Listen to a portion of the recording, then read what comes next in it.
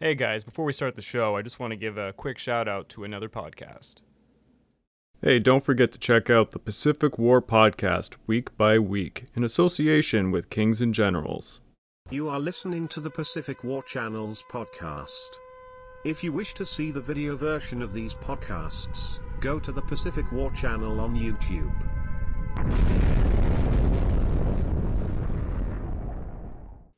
Hello there, welcome back to the Pacific War Channel, where we cover the entire history of the Asia-Pacific War of 1937 to 1945, and all the major events that led up to it. I am here yet again with my dutiful co-host.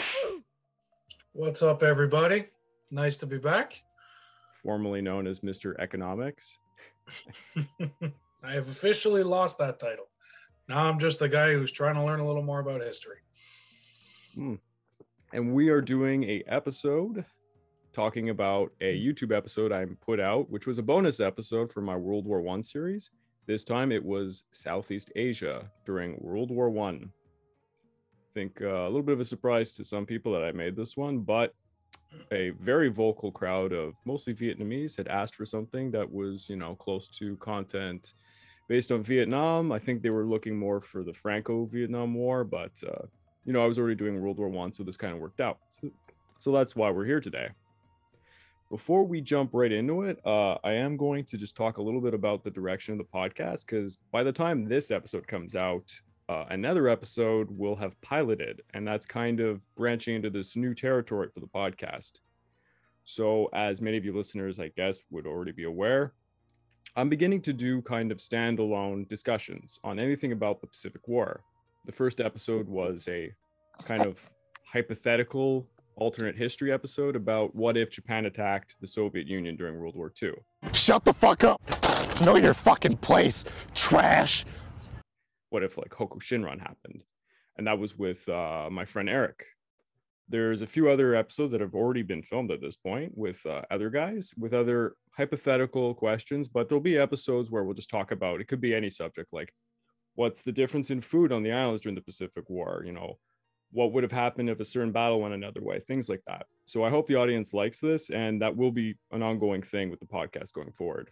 But the thing that me and Justin have been doing this whole time, where we talk about my YouTube episodes, will still always be present. Rest assured. Justin still has a job. Yay. So for those who aren't used to these kind of discussion podcasts, basically we ask there's about three phases of the podcast. First, I ask my guests, what do they think of the episode? What surprised them? What did they learn? Stuff like that. Second part is kind of like what didn't make it into the episode, because I write 10 pages or something for most of these episodes, and I have to cut it down in half usually. The third part will be me answering audience questions I found in the YouTube episode or on Reddit and other places. And this episode happened to have quite a lot of questions, so there'll be a lot of that in this one. So I'll just start it off with, what did you think, Justin? Well, you know what? Southeast Asia during World War I is something that's not talked about a lot. Yeah. I mean, already, me not coming from a historical background, my education in this is not the best, but when it comes to that whole region, whether you're talking about Singapore, whether you're talking about Taiwan, Philippines, it doesn't really matter. You don't hear about it. So knowing what their involvement was, where their allegiances lied, what the reasons for that, it's nice to talk about it a little bit to really figure out what was going on in that area of the world at the time.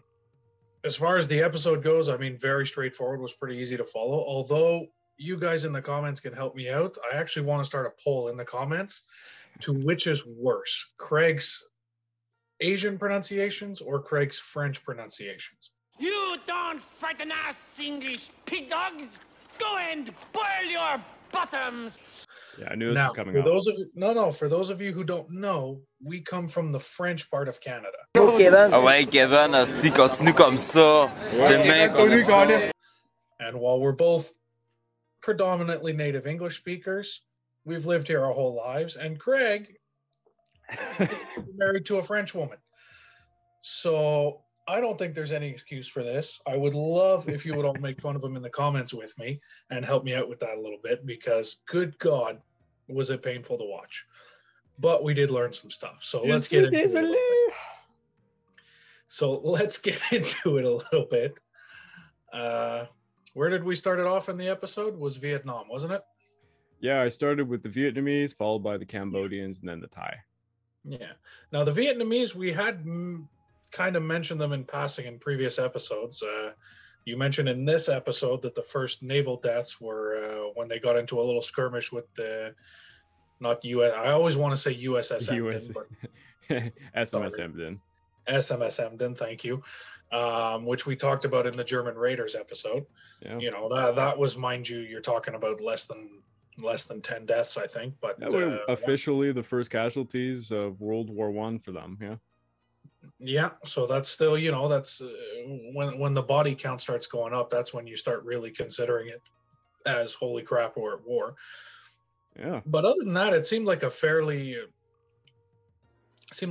well fought battle from all sides, because they, like you mentioned in the episode, they weren't conceding grounds to the enemies. They weren't getting pushed back. They were really fighting quite well, considering they were outmanned and outgunned. Yeah, it's a little funny when you think about it, because these colonial forces were brought, the ones who did face combat, because most of them, they were in labor roles and such, but they were thrown into some of the thick of it. They were thrown in the Macedonian front, you know, over in the Balkans, and then in multiple places in France, and some of the rough battles too. And their officers, who, I'm going to go ahead and say it, were old-fashioned and were prone to racial attitudes, had a lot of good things to say about them. So that's an eye-opener. And a lot of them got dispatches that showed their courage. You know, like when you get a medal, it gives you kind of like a title, you fought bravely, and etc. Mm-hmm. So it goes to show that, yeah, they were a significant fighting force. Yeah. Yeah, and I mean their trench warfare definitely seemed to they definitely seemed to hold their own in that respect. I mean, as far as questions go, it all seems pretty straightforward as to why they were fighting, because the compensations they received seemed to be a hell of a lot better than they would have made anywhere else. Not just for themselves, but promises to their families should they perish, where they would receive their, whatever you call it, their pensions. So pensions, that's, you know, you go back into those days in Southeast Asia, the economy wasn't quite booming yet. Although you are talking about a very heavy, like a trade heavy region. All the ports were opening up around there. Territory was kind of, I don't want to say free to take, but a lot of those port cities were kind of passing from hand to hand, back and forth in that whole period, as we've covered in a million other episodes. So, you know, there was a lot of opening for trades, but those countries, definitely weren't big on the map yet. So this was probably all in all their best way to make money and to provide for their family. So they seemed to be more than gung-ho to do it. Yeah, and I actually don't go into it too much in the episode, because the episode really tries to focus on the war, which is kind of funny, because I guess if I could have redone the episode, you should probably focus on what happened to the countries themselves. So politically, you know, a lot of these guys, they actually signed up because they thought it would improve the chances of gaining independence for their country. They're politically motivated men. And they brought it home. Like as we know later, a lot of people, you know, they have the image of Southeast Asia. Oh, it's immediately after World War II, all these countries fight for independence. But the birth of that is much, much earlier. And World War I is a key point for a lot of these countries. Right. Not to mention, you know, it's as we've seen with actually other countries, kind of like when China came back from World War I, a lot of the men that were in Russia, they brought back ideology, a certain Marxist one. When the Vietnamese or even the Thai came back from World War I, they brought back their own ideology. They had learned a lot of different things, because, you know, some of them were students, some of them were just observing, and a lot of them noticed that these so-called superior people that had been bullying them back home, the Europeans, were not as strong as they thought, and they weren't all powerful. As I make a big note of in the episode, especially when they, I think it's the Vietnamese, if not the Cambodians, that took quite a note of how the Germans gave them a good thrashing, and were wondering, well, why are we fearing these people back home? You know, back home, these people are like basically slave masters, you know, controlling us in the fields. Yet when we come over here, we see them plowing their own fields. They're no different than us. It opened up a lot of eyes to, you know, the reality of the world, we'll call it. Yeah, so seeing the playfield is a little bit more level, you know, and I think that was a big part of it too, motivationally, on a country level, not for individual soldiers, but you know, talking about them signing on in hopes to kind of level out some of these unequal treaties, of which there were, again, many of that we've talked about in previous episodes, and hoping that would kind of help them wipe the slate of those, because that was a big part of them, I guess, viewing themselves as inferior countries, maybe, or other countries viewing them as inferior. It goes both ways. Whereas if they could kind of wipe those off the board by signing on to help with France or whatever it may be, then they might secure themselves a bigger seat at the table, so to speak, or a seat at the table at all. And then you have the interesting case where, yes, the case for Vietnam and the Cambodians is they're part of French Indochina, so they are a colonial country. But for Thailand was an independent sovereign country, and they independently sent a force over, and the Entente, I won't call them the Allies, they agreed to it and they allowed it to come over. Although, mind you, the Thai were a little bit late to the war and they didn't really get to do much, but they still marched in the parade. They had an air force, which is quite interesting.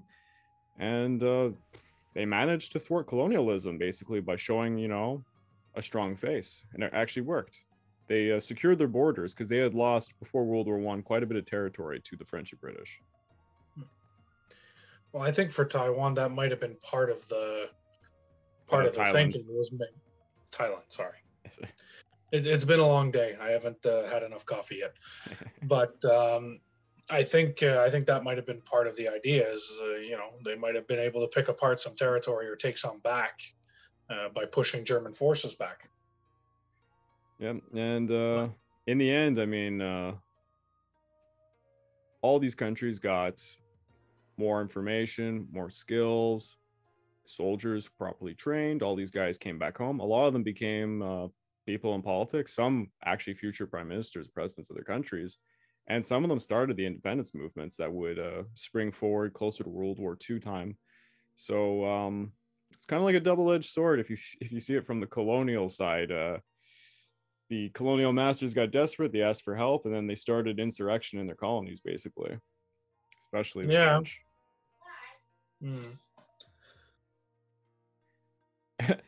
And I think at this point, I'll just bring up, I know it's going to come up later in the comments because I already have the questions offhand, but a lot of people would notice, and I even said in the episode, that I had to basically choose 3 countries to talk about. When I labeled the episode Southeast Asia, I was actually thinking about calling it just French Indochina and taking out Thailand.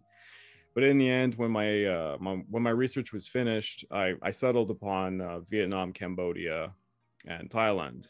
Could have added others, but there just wasn't enough time, and I know there's probably a lot of people are disappointed, and I can tell in the comments. So I'll speak a little bit about that. Yeah, there were some questions about the Philippines and stuff that I saw for sure. I mean, there's more than the ones I'll name right now, but in my research, I did look into Burma, Laos, and Philippines.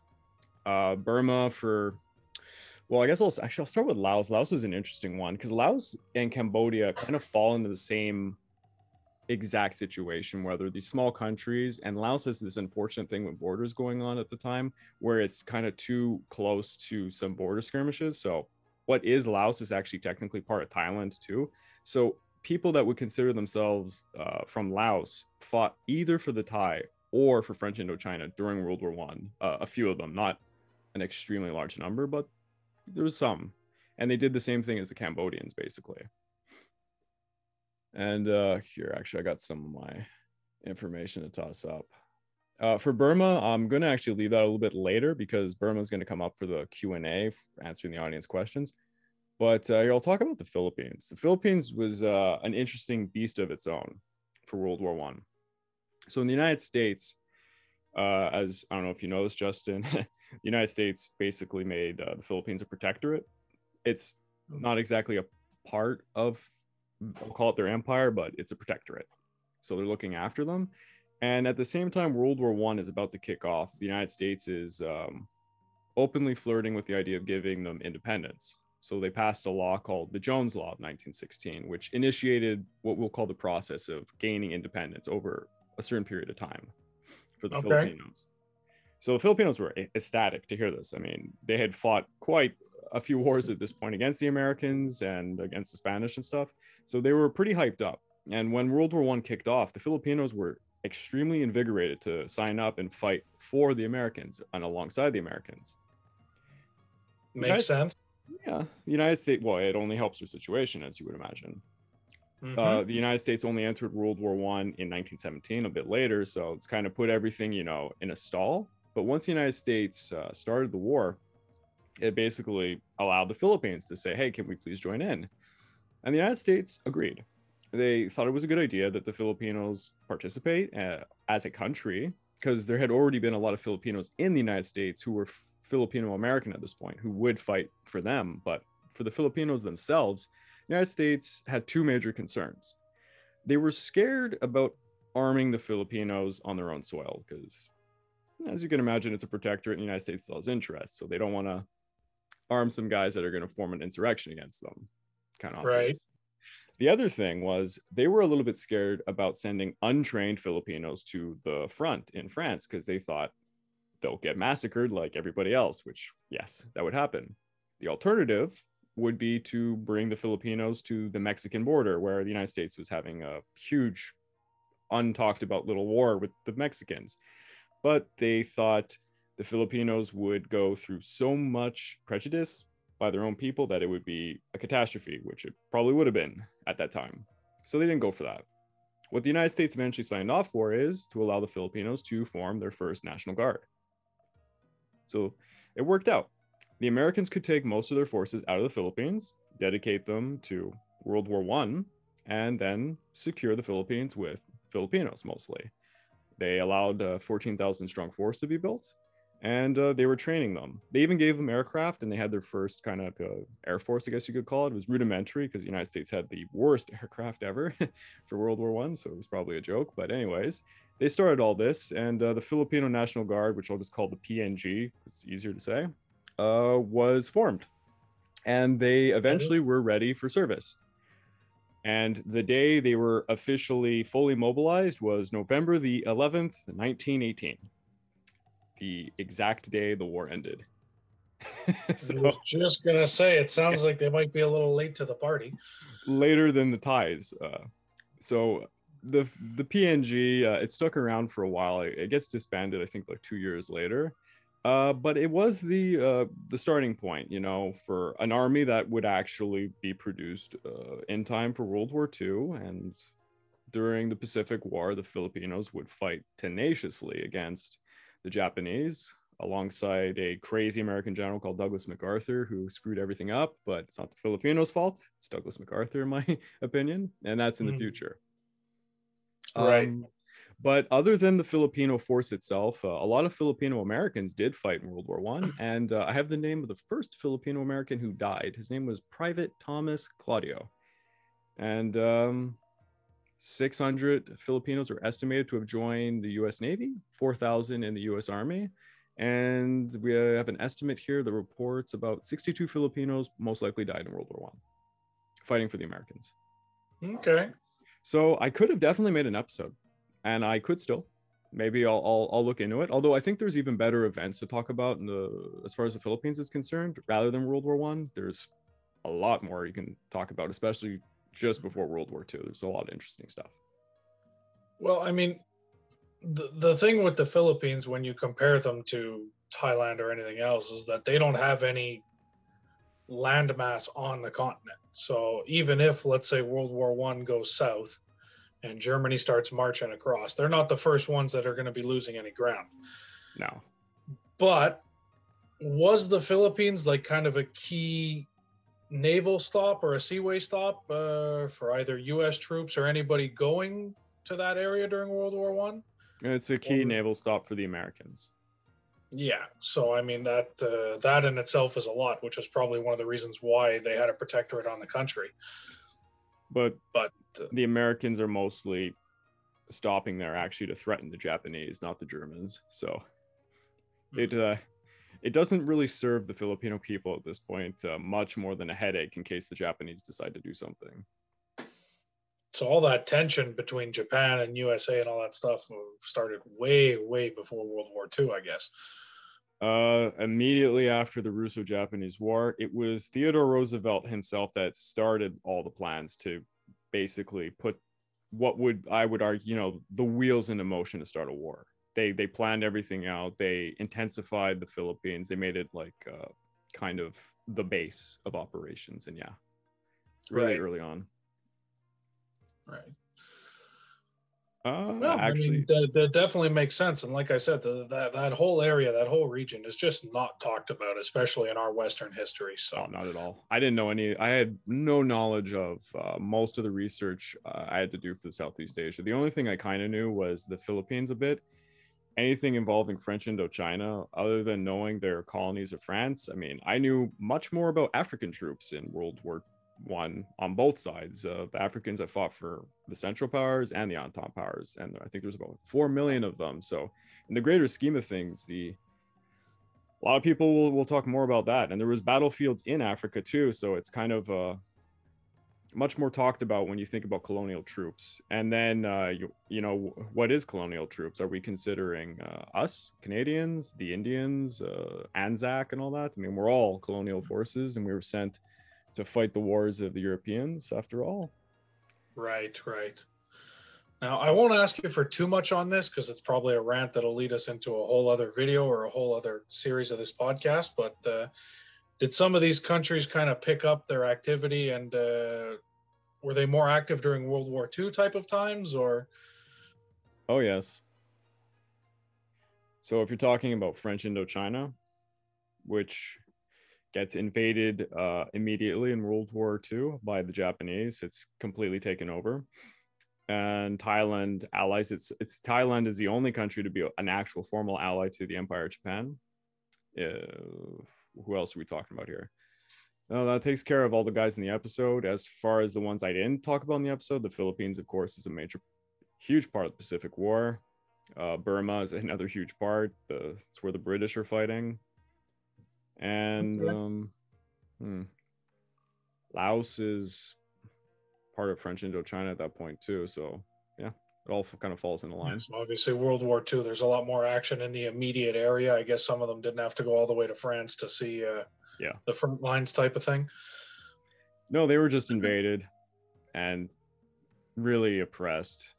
Really, it was rough being under the Japanese yoke for anyone and any country that got taken over. I mean, it was worse for the Chinese, but it was never really it wasn't a good time.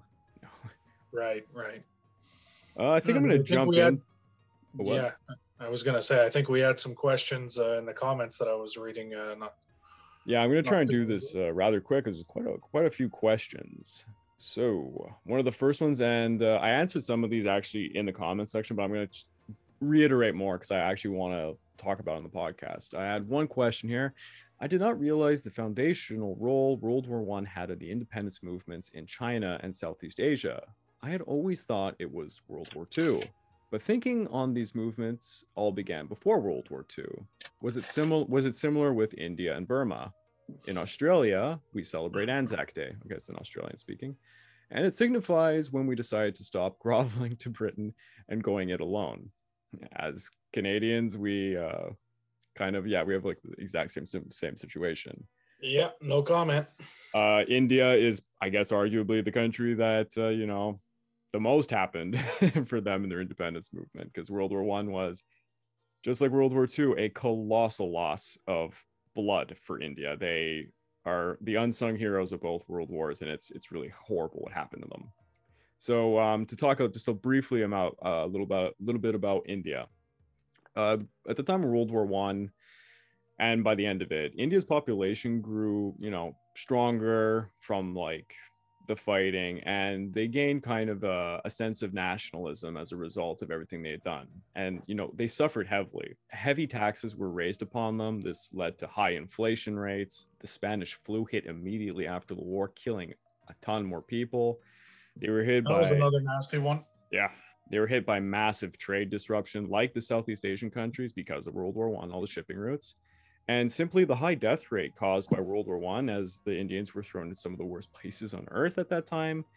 This all led to a strong sense of nationalism and hatred for their colonial masters, Britain. To appease India, the British increasingly handed over more and more power i.e. self-governance, because the British, they have to take their military assets out of their colonial countries to bring them to the front lines. But if you have all these people in high administrative positions, well, what do? You have to train locals to take these positions over. And that can be a good thing and a bad thing if you're looking at it from the British point of view, who want to hold the crown jewel that is India for their empire. So after the Indians saw Britain getting absolutely smashed by the Germans, they started to really understand their colonial master was not invincible, much like we were talking about with the Southeast Asians, and that they could be overcome. Britain no longer, held its authoritarian role in the world anymore. Like World War I really hurt the British Empire.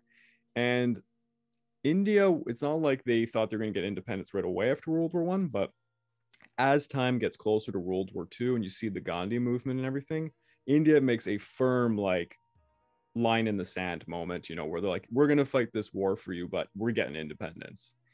And I'll get to that later in the future with Churchill and the horrible things that he does to India and stuff, but India will get its independence through much more suffering. We'll say that much. The guy asked about Burma, which I'm not too, Burma's one of my weaker points, but I'll try and put in my 2 cents. Burma's participation during World War I was limited, much like French Indochina. They had mainly provisional troops, although they did send engineering units to places like Palestine and Mesopotamia, where they fought bitterly against the Ottomans. That was some rough stuff. Thousands of the Burmese volunteered to serve as, anything from drivers, sapers, laborers, or they joined the 70th, well, that word hurt me there, 85th Burma Rifles, which was raised in 1917 and 1918, which, as I said, they fought the Ottomans in Palestine and places like Mesopotamia. The Burmese, as we know them, is actually a bunch of different ethnic groups. And oddly enough, the British chose to take a lot of the minority groups out of Burma to use as soldiers instead of going for the majority. Don't know why they chose to do this. Maybe it was something about keeping the population in line. Regardless, a lot of these groups were Chins, Kachins, Burmans, and Karens. And they fought mostly in places like Palestine, Mesopotamia. That's mostly what they did. And also, Burma itself housed a lot of POWs, so Turks and some Germans in places like Rangoon. And what else is to be said? I remember in my research finding out a really tragic report of an ethnic group called the Kachin, if I'm pronouncing that properly. I'm sorry if I'm not. And they come from kind of a unique area in Burma that has a unique climate. And they were stationed in Palestine, which you can imagine is a desert. And apparently the change of climate was so brutal for them that a large number of them committed suicide as a result. It's really a sad story. Yike. Yeah, and Burma went through the same things as all the other countries, a disruption of their economy because of the war. And there was a real problem with their import exports. So Burma actually sits upon quite a lot of different resources, like zinc, lead, some oil, wolfram, and rice. Like most Southeast Asian countries, they export rice to pay for a lot of things. But two-edged sword happened because of the disruptions with the trade initially. They decreased in exporting rice. Then the Germans put unrestricted submarine warfare, which almost completely stopped them from exporting rice. And this led to an enormous tumble in the prices.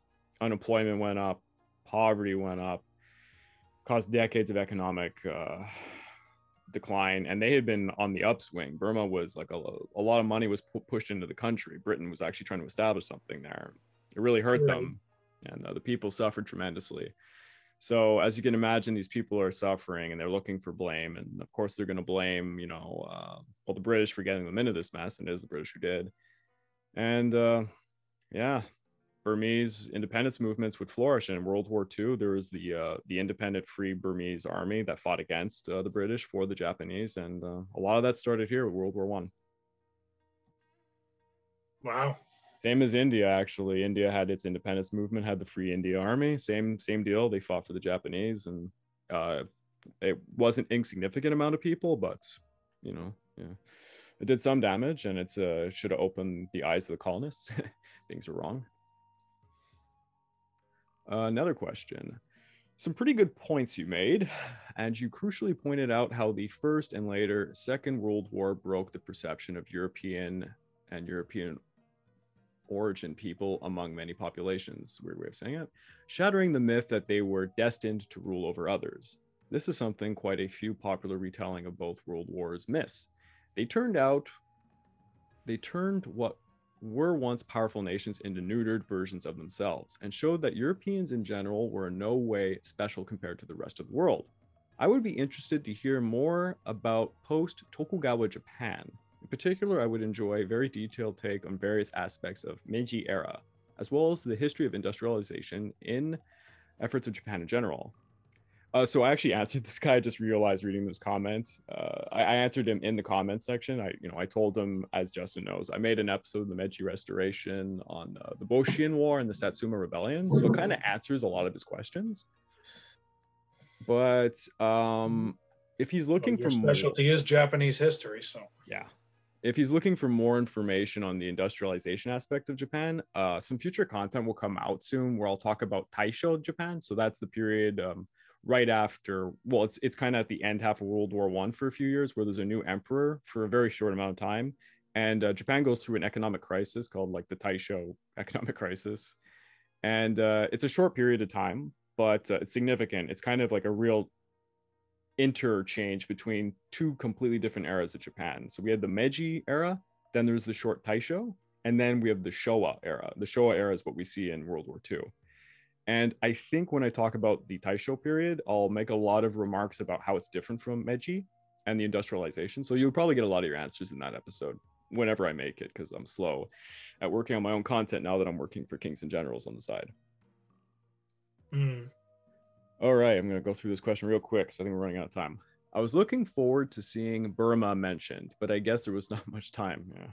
Far as I know, the Burma rifles and sabers were sent to Mesopotamia and Palestine during World War I. So I kind of answered this question before. A few companies of Burmese rifles did end up fighting in the Middle East, and they did their fair share against the Ottoman Empire, and it was pretty bloody stuff. Not fun at all. And I mean, yeah, if I could go back, I would have had to change it, maybe take away the section on Cambodia for Burmese, but I chose what I chose. I had to, and maybe I'll make future content on it. If not, Burma will be covered when I do everything on World War II, of course. All right, I think this is my last question. Wow, why the heck did Europeans bring war to Southeast Asia?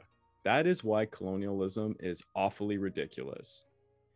Yeah, I think as Canadians we can agree, because I mean, people I don't know if people in Southeast Asia think about it, but a lot of us in the Commonwealth, despite whatever skin color we might have, were thrown into this war because of our British overlords. Canada didn't have much of a choice. Anzac did not have a choice. India certainly didn't have a choice, and yeah, we all suffered tremendously for it. And I guess just to kind of explain, maybe if he's wondering why someone like Britain or France was horrible enough to bring all these people from all around the world to join in one of the worst things that ever happened to our world. The Entente powers were fighting a war of attrition against the Central powers, and they knew they would win in a long war. The Central powers didn't have enough people. The longer the war went, the more people would come from the colonies and eventually overwhelm the Central powers. By the numbers, by the end of the war, it's something like 22 million fight for the Central powers versus a 40 to 42 million for the Entente. And a ton of those are colonial powers. Here, I actually pulled up some numbers just to look at it. If we look at it from, let's look at Britain. Oh, these are only numbers from 1914. I know that Britain in the end sent almost 8 to 9 million people, but only looking at what they sent in 1914, yeah, it's intense. So people recruited from England alone added up to about 4 million, Scotland almost 600,000, Wales about 300,000, Ireland 130,000, Canada about 400,000, Oof. Australia, Tasmania, 330,000. New Zealand, 100,000. South Africa, 75,000. Let's look for something. This is all for the British. Indian Army, 1.5 million. There you go. Yeah. Jesus. Yeah. For France, let's look. Initially, at the beginning, there was 90,000 indigenous troops from French Indochina. Then between 1914 to 1918, it's like almost 500,000 colonial troops. So that's about 150,000 West Africans, 45,000 Madagascans, 50,000 Indochinese, 150,000 Algerians. It's a lot of Africans. Almost 50,000 Tunisians, Moroccans. We're talking, it's a lot of Africans that end up having to fight for France. It's a crazy amount. Yeah, but I mean, when you think about it too, okay, people would ask, why would Europe drag all these colonies and everybody else into this war? But what was their alternative? Their alternative was to sit home. But if the Central Powers win and then start storming all over Europe and into East Asia or Southeast Asia or Africa, you know, the Central Powers weren't necessarily known for their levels of racial tolerance either. You know, so be a colony or be a captive. I mean, not to go too far into the alternate history route, but Central Powers, let's say they win. This time period, let's say it was like an early war, you throw a few colonies to the other side, you know, it's like chips on a chessboard. So yeah, maybe French Indochina goes to Germany. What would it change in the greater scheme of things? Germany was trading with French Indochina. Everyone was. Different ships, a few different flags in a few houses. Maybe the administration's a bit different. Germany was never really that good at colonizing. They not like the French or the British. Maybe it would have been better for French Indochina if the Germans took it. You think? The French were notoriously, and I think anybody who's watching these Vietnamese, the French were not very nice in Vietnam, and they'll pay heavily for it in the Vietnamese War. But the Germans, they were late to the whole game when it came to colonizing.